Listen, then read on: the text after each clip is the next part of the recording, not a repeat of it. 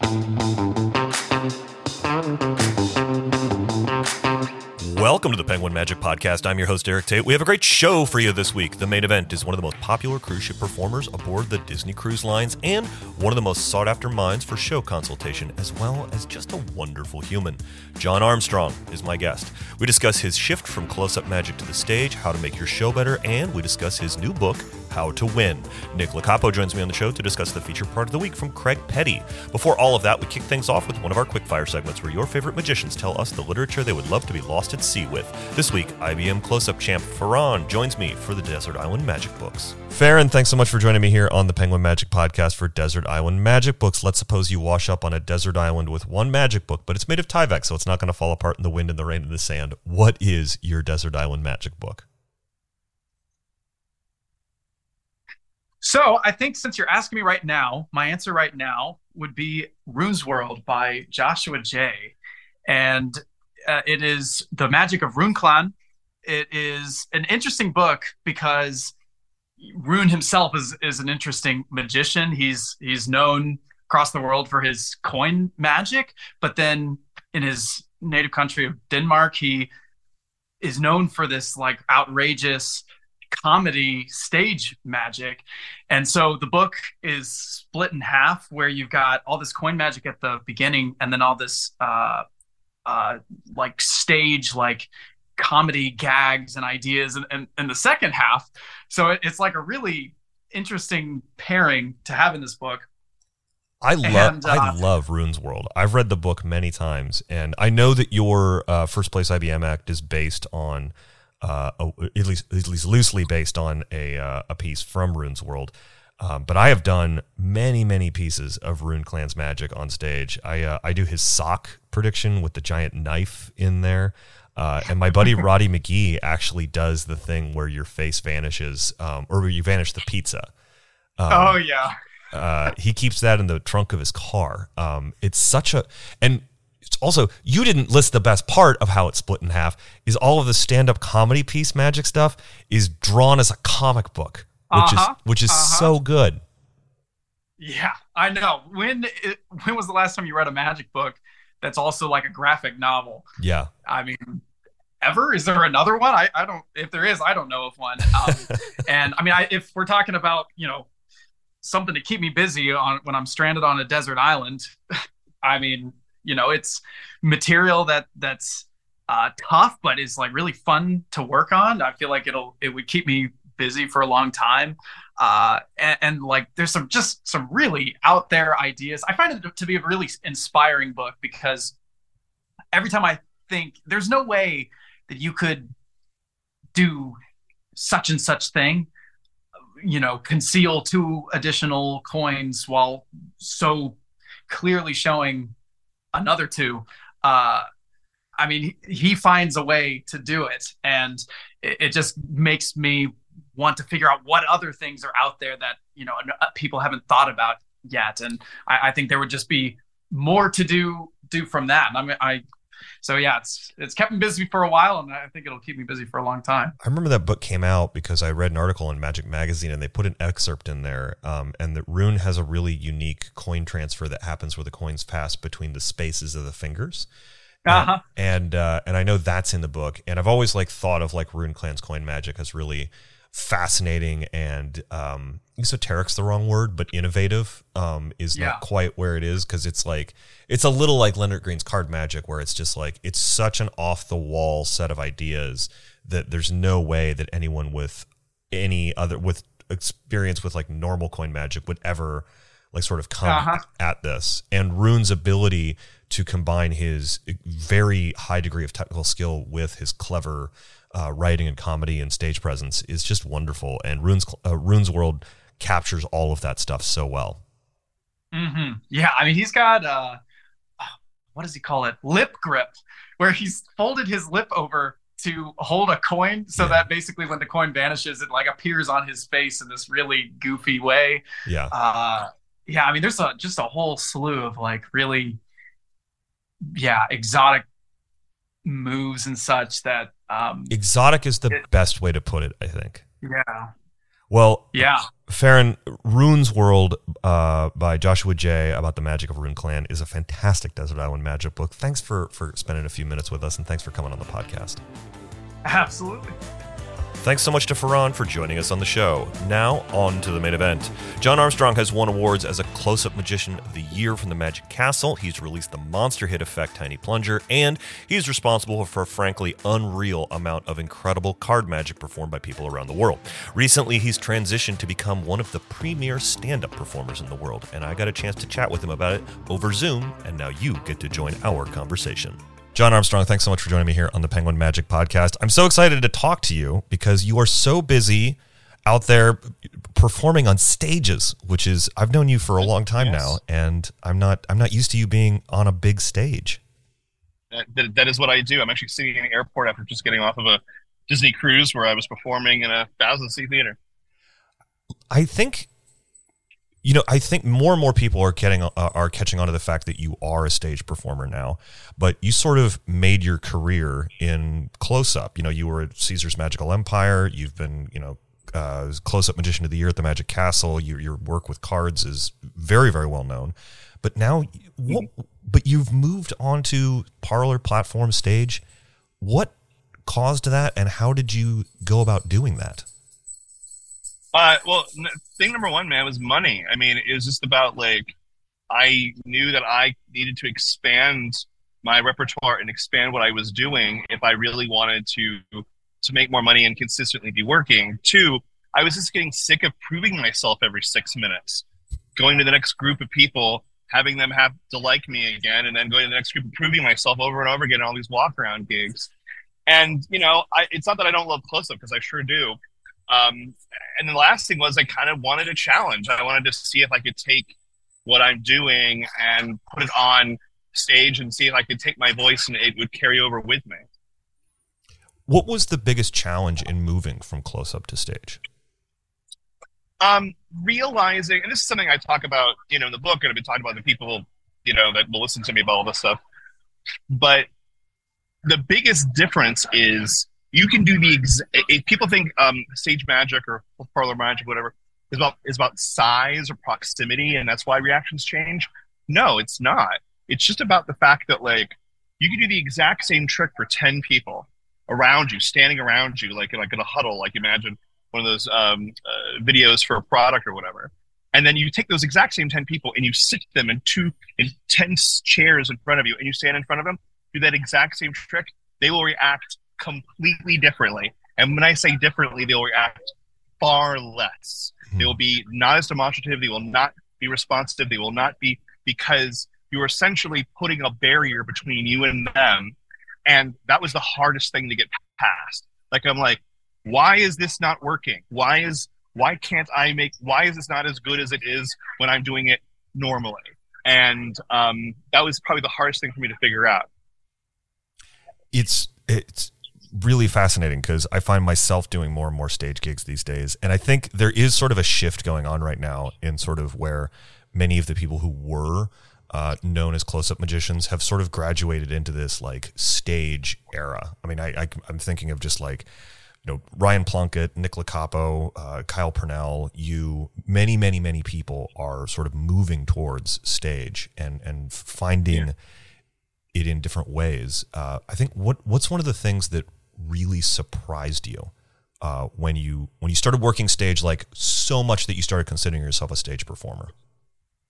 But it was really important to me not to be a mentalist. It seemed like there was at one time where all these close-up guys were all going and transitioning into mentalism, or as I said, everyone's got mental pause. And I was like, I just didn't want to be a mentalist. Don't get me wrong, I love mentalism. It's definitely something that I care about very much. It's just that's not the kind of performing I wanted to do. I wanted to be a visual magician. And so putting that stuff on stage and making sure that I was at least carrying over who I was to make it more personal, I mean, that was really my biggest focus. And to try to make it so that I was not, doing what everybody else and their brother was doing, like buying 6 tricks from Bill Abbott or, from Scott Alexander or whatever, and just doing them verbatim based on what were in those routines you bought. I do maintain to this day that when somebody introduces themselves as a mentalist, the correct response is gross.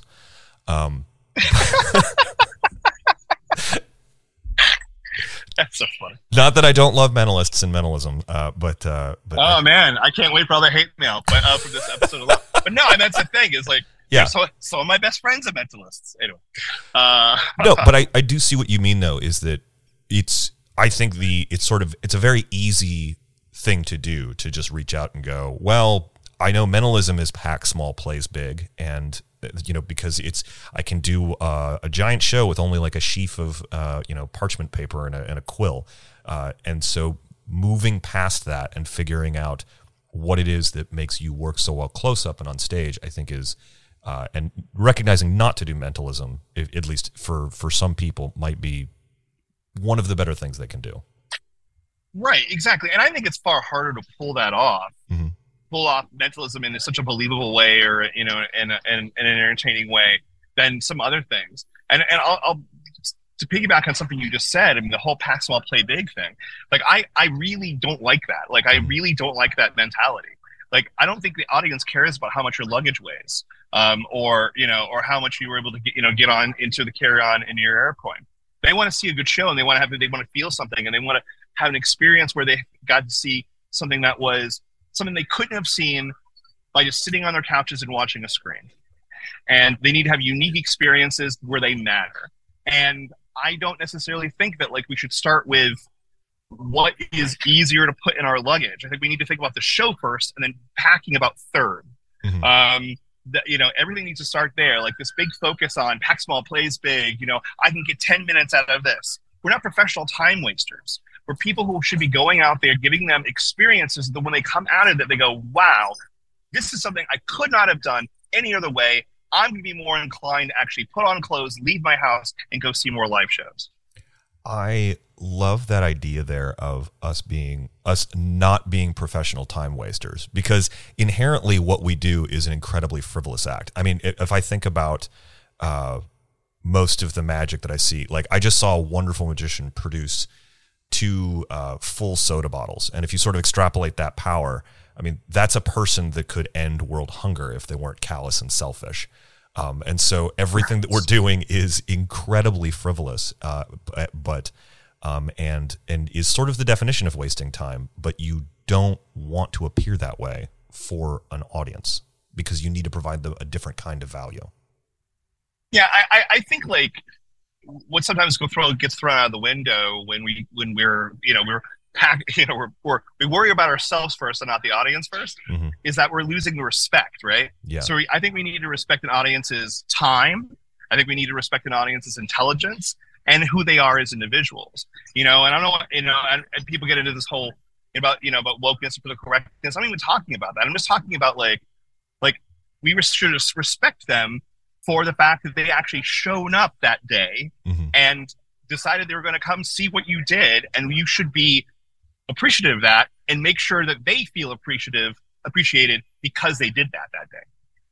That's such a compassionate way to look at your audience. I mean, I'll make a very good living now because I have decided to focus everything on what matters most. And what matters most is the audience is getting them the best experience they possibly can. And then that's my focus. Everything comes under that lens. I can hear listeners to this thinking to themselves like, oh, I wish I could do that. I wish I could start doing sort of larger stage shows. Maybe they want to move towards doing a cruise ship or, some of the theaters around town or around the country. And I would be remiss if I didn't bring up your book, How to Win, that you just published. Can you tell our listeners a little bit about How to Win? I appreciate that. Did you read the book by any chance, Eric? I have not read the book yet, even though I do own 2 copies. You do own 2 copies. In my defense, I've been working on other books for people, and I'm headed to San Diego like 2 days from now, and I'm bringing it to read with me when I'm trapped in at the performer's condo. So I'm sure you'll have a good time reading it, maybe. But the book is something that came from, the fact that I had all this downtime on ships, and every time I would meet other performers and have conversations with them, especially at these lunches, what I would end up doing is I would like start spouting off these ideas, this philosophy that I have based on some of the stuff we've just been talking about.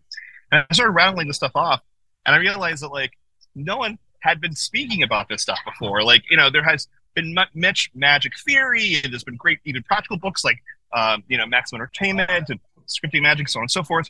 But no one's actually talked about like the nuts and bolts of getting an audience on your side. And that's really what the book is about. It's about like these ways that I've discovered that make your show more impactful, that unite an audience, that get people to actually like you, to want to see more of you. And that's really important, you know, like it's not pie in the skies theories. It's like literally, it's as opposed to saying X, if you say Y, I guarantee you people will feel more included and want to be and listen to your show more. You know, just ways to like build that up. And that's where it came from. It came from basically me going to lunches with these guys and just yelling at them for hours. And then I'm like, you know what, I should probably write this stuff down because people seem to think that what I'm saying actually has some merit. I mean, you have also, you know, one thing that surprised me when I was sort of like looking back over a lot of the media that is and the stories that have written about you over the while is that you sort of had this transition from full-time performer to sought after director and consultant for other magicians' shows. And I think sure. I don't think it should be surprising to you at all that people want to hear your thoughts and theories, because I feel like I've almost never talked to you about like individual trick stuff. I feel like every one of our conversations always ends up being around how to make the show itself better for the audience. And so I'm not terribly surprised that people keep taking you to lunch. I'm kind of surprised that you would be surprised. But I'm glad that you're sharing this information outside of the confines of a diner. Yeah, outside of a diner or an NDA, you know, yeah. Like I've worked with a lot of performers and about working on their shows and developing their shows, and you know, sometimes there's not a liberty to talk about that. And sorry to interrupt, but this week the show is brought to you by Chop from Craig Petty. Nick Licapo joined me via Zoom to discuss this nearly impromptu chop cup effect. Nick, you know, I've got this restaurant gig that I've been doing, and I added a new trick to my set list, and I'm loving it. It's Chop by Craig Petty. This isn't just like a trick, man. This is like this is an act. This is like a whole system. How much time you doing at these tables, Eric? I'm only, you know, it's you know, I roll up to the table, I do my 35-minute show, and then I leave. No, but that's what it's amazing about this trick. When I first saw it, if you're not aware, it's a chop cup routine that can be done close up, which, you know, I think a lot of people don't really think about doing chop clip close up so much.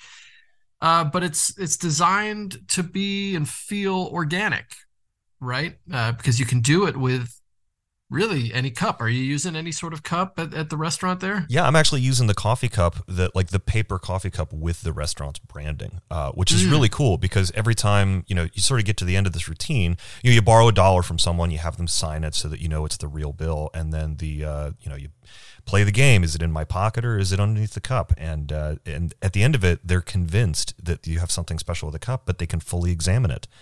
Because you're just using any cup. It's an awesome thing. Now, I'm not doing... Go ahead. No, I was going to say it's got to hit different, right? Than having some fancy, you know, golden cup. Not that there's anything wrong with that. But yeah, if it is just something that was already on the table, it's got to be insane. And you learn Craig Petty's routine that he's been doing for years, where the dollar bill vanishes and appears inside of the lemon, which is the final load in this, which is just an absolute killer. Yeah, can you imagine if that was the first magic trick you saw? I mean, you would. Everything else is downhill from there. Yeah, you screw it. So if you're looking for something that's got multiple phases, I mean, and on this instructional video, Craig dumps his. How long has he been doing this trick? 15 years, something like that. Yeah, it's multiple phases, and you can stretch this for just a couple minutes or a full piece in your show. I mean, you probably get 6-7 minutes out of this thing if you needed to. And the gimmick that you're getting is pretty versatile. Craig teaches a bunch of additional ideas. There's a stranger card plot or a Car Do Impossible location effect that is just insane. There's tons and tons of material. Yeah, it's a lot of value. You should definitely get this if this sounds good to you. Chop by Craig Petty. Check it out. That was Chop by Craig Petty, available at penguinmagic.com. As always, the incredible listeners to this show receive 25% off the featured part of the week when they enter a special discount code at checkout. This week, that code is MAGNETS. That's MAGNETS.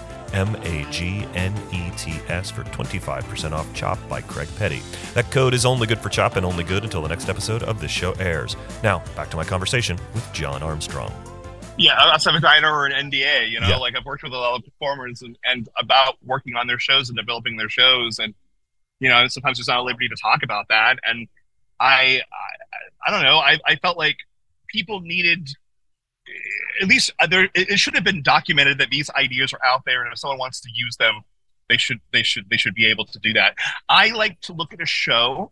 One of the reasons why I think we've had those conversations with Pat, Eric, is because I want to look at a show holistically. Mm-hmm. And this is me quoting a compliment about myself, so it's pretty conceited. But my buddy Nathan Comarsh says, I don't know anyone who has a better eye for what an audience sees and what they enjoy than I do, I guess. And so I can look at the entire picture and I can say, I swear to you, if you move these two routines around and change this idea so it's less about politics and more about fanciful stuff, your show will be this much better. And because I'm looking at the entire whole, people have a tendency to focus on the individual moves, sometimes focusing on the individual routines, and they slot them in like they're just cue cards. I'm going to put this card here, and the show's going to be these 5 tricks that are I put together in a random order on these 3 cue cards. And I'm like, no, we have to know what these tricks mean to each other. What kind of theatrical build this is going to build. What these tricks say to you. What is your opening? What does it say to the audience about who you are as a person? Your closer. What are you leaving them with? All these things matter together. And when we're just looking at the individual pieces and not the whole, sometimes a lot of things fall through the cracks. Do you think that maybe some of the way you look at shows is influenced by your lifelong fascination with comic books? Oh yeah, absolutely. I mean, I learn everything about story and telling, gripping narratives through that type of graphic storytelling. And in the comics it's called arcs. There's like an arc, and then stories that go on this, and then sometimes there's side stories or side tangents, like in video games, like side quests. And you have to figure out what the main parts of the arc are, what's the most important part that you should be reading. And if you want to dive into other things, you can. And so that's the same thing as a show, you should figure out what the arc is, your character, your person on stage. And don't get me started about character, that's another thing completely. But if you're the person you want to be on stage, you have to figure out where you want to start with these people and where you want to end with these people, and how they are going to go on this journey with you, and what they're going to feel about you after they've had this journey. I just want to touch back on, you said, don't get me started about character. I firmly believe that the words character and patter should be viscerally ripped out of every magician's lexicon. That we are in agreement. I think too much emphasis is sometimes placed on character as the substitute for scripting, routining, or really caring about your show. Mm-hmm. So they put all the emphasis on character and on the character, and somehow if I do the linking rings as a guy in a zoot suit, that somehow means it's instantly I don't have to worry about writing a routine for the linking rings. Yeah. Everyone knows what that means. No one does. What are you talking about? It makes no difference. Most, when we think of hard C, big C characters, capital C characters, Rob Zabrecki, Lucy Darling, things like that, Matt King, we're thinking about characters. And those guys, by the way, are really good actors. Yes. They're super good actors. They have the ability to act and do that. Most people don't. Some of the best stand-up comedians in the world are not really good actors, but they're really good performers. And you should be able to put yourself forward, and that's the most unique thing we can see. We get to actually meet a person who cares about this really obscure, art, and we get to experience and spend time with them and get them to see cool things. That's what should be on display for the most part. I mean, I'm not saying absolutely, if you can do that and play a character and make it sustainable over an hour, like Zabrecki does, and so on and so forth, then yeah, that's great. But I guarantee you, I can't do that. I'm not that good of an actor, and there's a good chance you're not either. I think, though, that with a stand-up comic, and I think that, and the people who are really good performers, I think the one skill that they have developed as an actor that maybe they can't actually inhabit the personality of another character the way a really good actor would, but I think some of the best performers have developed the skill of apparent spontaneity. And I think that's something that I think needs to be worked on more by magicians, right? Like, it's the reason the Magician in Trouble plot never works, is because this is the first time that's happened again. And I think that the people who are the best performers are the people who have really focused and honed in on that particular skill. Right. I think you could be I personally consider myself a very good performer and a very average actor. I am. And that's why it was always important to me to put myself forward, so that, again, I was the brand. I was the thing they're coming back to see. It wasn't just like someone I played on stage. It was really just a heightened version of myself that I was, sort of like showing off to the world. How do you write your scripts? So I'm dyslexic, extremely dyslexic, and writing is a chore. And so a lot of the time I'm writing, when it comes to new material, what I end up doing is I will block out rough ideas, basically outline stuff, just get it out there, because it's pretty much sitting and trying to write in script format for me is something that I just can't do. My brain will just let it happen. And so I write that out, and then I always try to give myself I talked about this in Scripting Magic, actually, where if I ask a question, I always have answers to whatever the response is that they say. So if I ask a question and it's a yes or no answer, I have a response to what I'm going to say. If it's a yes answer, no answer, so on and so forth. I write all that and I block it out. And then, so just like a block basic idea. And then I come on stage with it when I'm working on new material. And then I kind of write on stage. There's a lot of comedians that talk about this, well, they write on stage. So I'm kind of working it out there.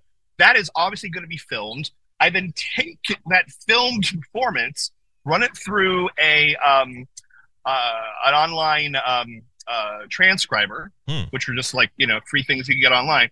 Now I have a script because I've said stuff and it's all blocked. Now I can edit. Edit I can do. Blank page, very tough. So I can then come in with the edit and then go in and say, and now I can look at it all and saying, this is repetitive. I should change this. This will be funnier if I said this, and I can block it out there and then try to get on stage, see if that works better, and so on and so forth. And that's how I start tweaking the script. But that's essentially how everything that I do now is written. It starts off with basic blocked out sort of outline, and then ends up being a script after I'm able to transcribe whatever I put on stage. I have a question about where you work on new material, because I always think that this is a fascinating thing that I think many different performers, particularly stage performers that I know, answer in different ways. Which is when you're working on that new piece that you want to put in the show, where do you do that? Because you mentioned earlier that you're on the Disney cruise ships, right? Like that would not, it seemed to me, to be a place to screw around. It's not. I'm very I'm lucky enough that I've been doing this for so long with Disney that they know me, they trust me, and they're not like watching everything I do. That said, I would not change or put a brand new piece into my main show.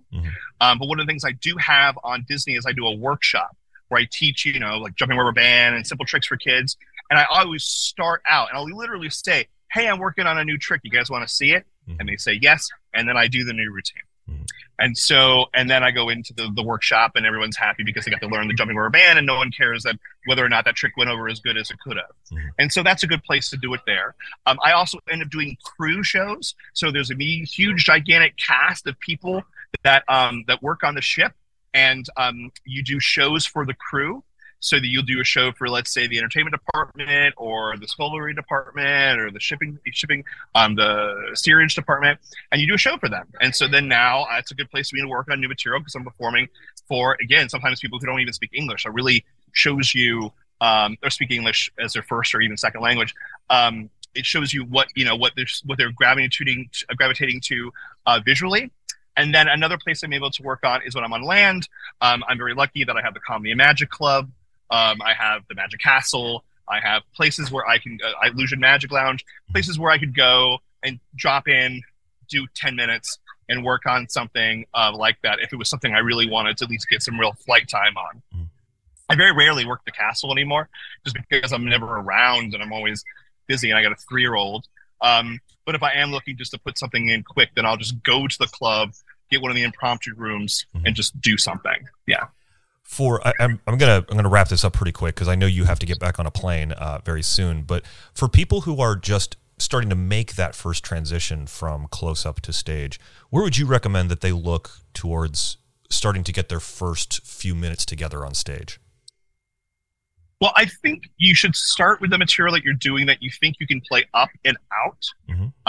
What I recommend is building a 15 to 20-minute parlor set of material that is either stuff that is at least familiar to you, so but then it's not completely outside of your comfort zone, but yet it stretches you a little bit. At least put in one new thing that is you would not do normally close up. Like probably don't walk around with a rope. Work on a rope routine, whatever, something like that. And then with some other things that you might be able to do as sort of like a stand-up, maybe something you would do at a larger table when they're all in a row like that, and do that type of stuff, and then just build that 15-minute show and keep doing it, and do it as often as you possibly can. So let's say you had a close-up gig, you do your normal walk around, and that towards the end of the night, you go, hey, guys, I want to show you something. Here, grab some chairs, sit around, and now you do a little parlor show for them.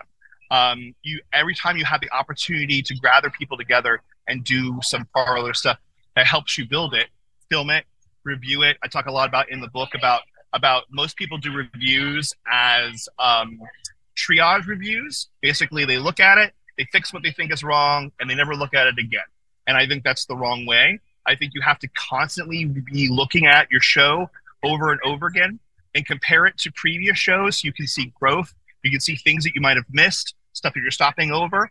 And then once you get so numb to watching yourself and you're basically just an avatar on a screen, then you can then start making decisions completely without emotion behind it so that you can just make sure, this is where the title comes from, how to win. How am I going to win these people over? Where do I need to stand? How am I going to do it? How am I going to make this the best it could possibly be? And then once you've done that, you watch it even more because now you start getting so engrossed and understanding your voice. You understand who you are as a person, what you're trying to get across on stage. And now you can start writing for the person that you're watching because you understand it so much. Now it's going to be much more easier for you to be able to start and create based on this character that you know very, very well. It is very hard to see the entire picture standing in the frame. Thank you, Jack Goldfinger. That is absolutely true. And if you then understand that person, and you're not just looking out of your eyes, you can see from the outside in, then you can actually really start creating and building and building and building. Otherwise, if you're just doing triage passes, it's going to take you far longer to build up the type of material you really need to be able to do. So that's that. It's spectacular advice for our listeners. And if they wanted to pick up a copy of How to Win, where could they go do that, John? They would go to my website. They would go to cardjohn.com. It is there. It's called How to Win, or cardjohn.com/howtowin. And they can buy it there from the site. It's where I sell it, or unless you see me live somewhere, it's not wholesaled. I love you Penguin guys, but this is just for me for now. No, that's fine. I'm glad that it's finally out there for people to read, and I can't wait to get fully immersed in it myself. John Armstrong, thanks so much for joining us here on the Penguin Magic Podcast. Thank you for having me. That's going to do it for this week, kids. Thanks so much to John Armstrong for the conversation, and thanks to you for listening. Well, as you listen to this, I am on my way to San Diego to perform at the Prestige Theater before heading down to La Jolla to perform at the Mystique Dining Theater. If you're in Columbus this weekend, Eric Jones is performing at the P3 Magic Theater, and beyond that, we have some incredible plans in Columbus that you're just going to have to stay tuned for. As always, we're a weekly podcast, so be sure to like and subscribe as well as share your favorite episodes on the social media platform that you're learning 3D CAD design on. If you wanted to reach out to me about anything on this show, you'll have to slip it into an STL file in Fusion 360 because this week I actually designed and printed a part for my show all on my own. I'm basically a maker magician, and the word on the street is that Mario is real proud of me. But if designing your own 3D printed magic gimmicks isn't your cup of tea, you can always hit me up on Instagram at Eric Tate. That's at ERIKTAIT. From me and everyone else here at the P3 Magic Studios, practice, practice, perform.